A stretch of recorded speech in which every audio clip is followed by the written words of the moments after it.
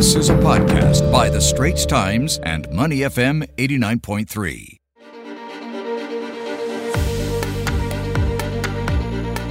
Time to turn our attention to the United States, and we're in a reflective mood, aren't we? Yep, 2021 indeed has been an eventful year for all countries around the world, and the US is no exception. We saw the Capitol attack. We also saw former President Donald Trump's impeachment.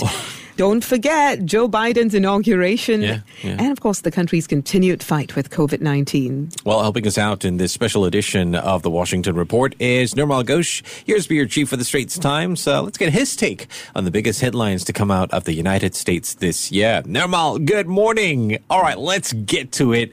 What's your biggest headline, in your opinion, the biggest one to come out of the U.S. this year?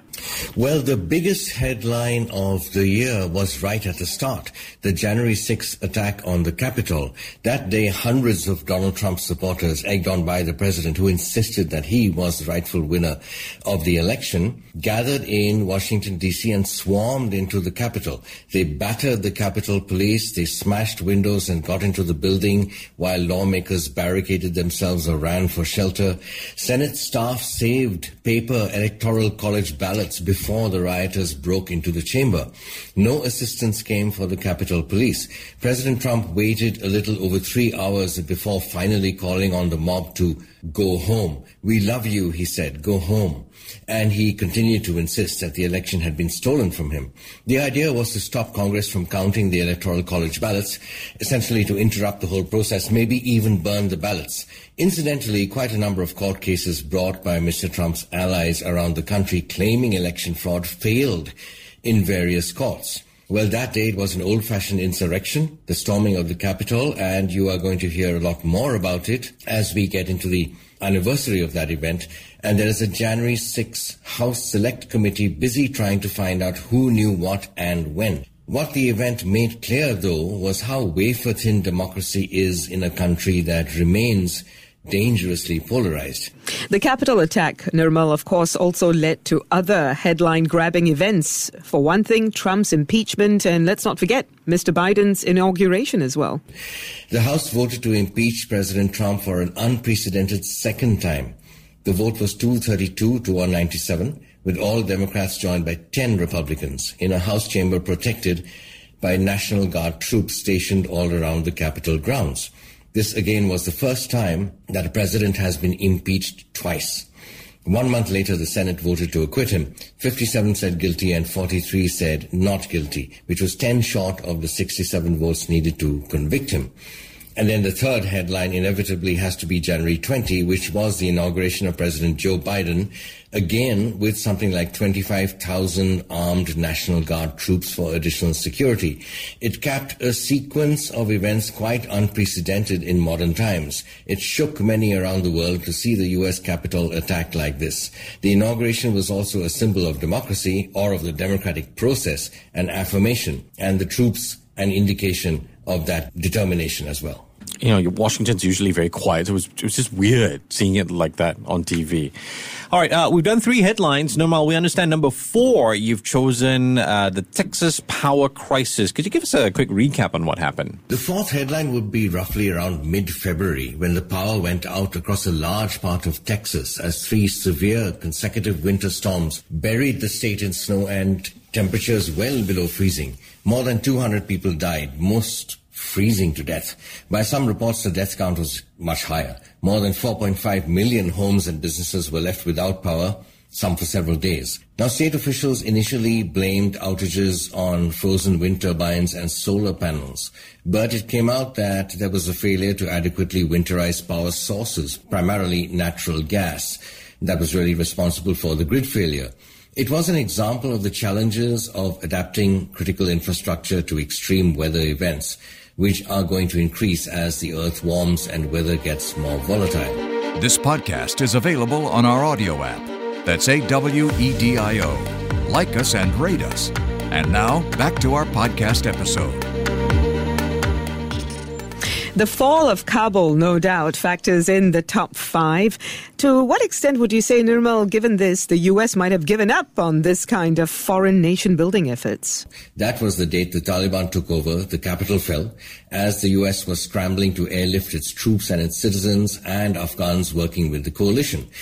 Everyone knew this was bound to happen, but not so quickly. As it happens, the Afghan government's forces did not put up much resistance at all in the end. When the President Ashraf Ghani fled the country, the writing was on the wall. Now, this marked the end of the United States' longest war to date. The U.S. had invaded Afghanistan in 2001 because the Taliban in power then had refused to give up Osama bin Laden, the mastermind of the 9/11 attacks. But August 15 was only the start of a chaotic withdrawal, which ended on August 30th. While the American public at home has for a while been tired of remote, endless overseas wars and generally welcomed this disengagement, this was seen abroad as a capitulation by the United States and to a harsh regime. The very regime the U.S. threw out 20 years ago is now back in power. Now, more than 120,000 people were evacuated in that short period, and that was touted as a massive operational feat, which it was, but it cannot make up for the fact that the U.S. was essentially defeated, or even more importantly, has given up on this sort of nation building in other countries. In fact, the next day, President Biden said the United States should learn from its mistakes and that the withdrawal marked the end of, quote, an era of major military operations to remake other countries, unquote. This is a good recap. I mean, you know, I don't know about you, but I found that I kind of forgot that these things happened this year. The fall of Kabul was something that I had forgotten. Yeah. So for me, it was the Texas one. So I'm glad, actually, that, Nirmal, you're bringing up all these very important events that I believe really should not be forgotten, right, at all. So let's talk about what the world ought to expect from the U.S. next year. How would you say the U.S. will continue to make headlines? For starters, COVID is going to continue to dog the economic recovery a bit, and supply chain disruption could remain an issue. Inflation will remain up as long as the pandemic triggers reactions like shutdown, cancellations, just makes a lot of people stay at home if they get it. On the other hand, the Omicron crest could peak sometime in mid or late January, some reports say. But even then, of course, there is no graceful way out of this pandemic, and we have not yet come to terms with treating it like an endemic, that is, living with it. And we will very likely see more extreme weather or weather and climate-related events like hurricanes, typhoons, floods, wildfires. I do expect the wildfire season in California could be pretty bad, although we have some welcome rain in California right now. Politically, the United States is going into an election year, and it does not look great for President Biden and the Democratic Party. The Senate is split 50-50, so losing just one seat in the midterms in November 2022 would lose the Senate.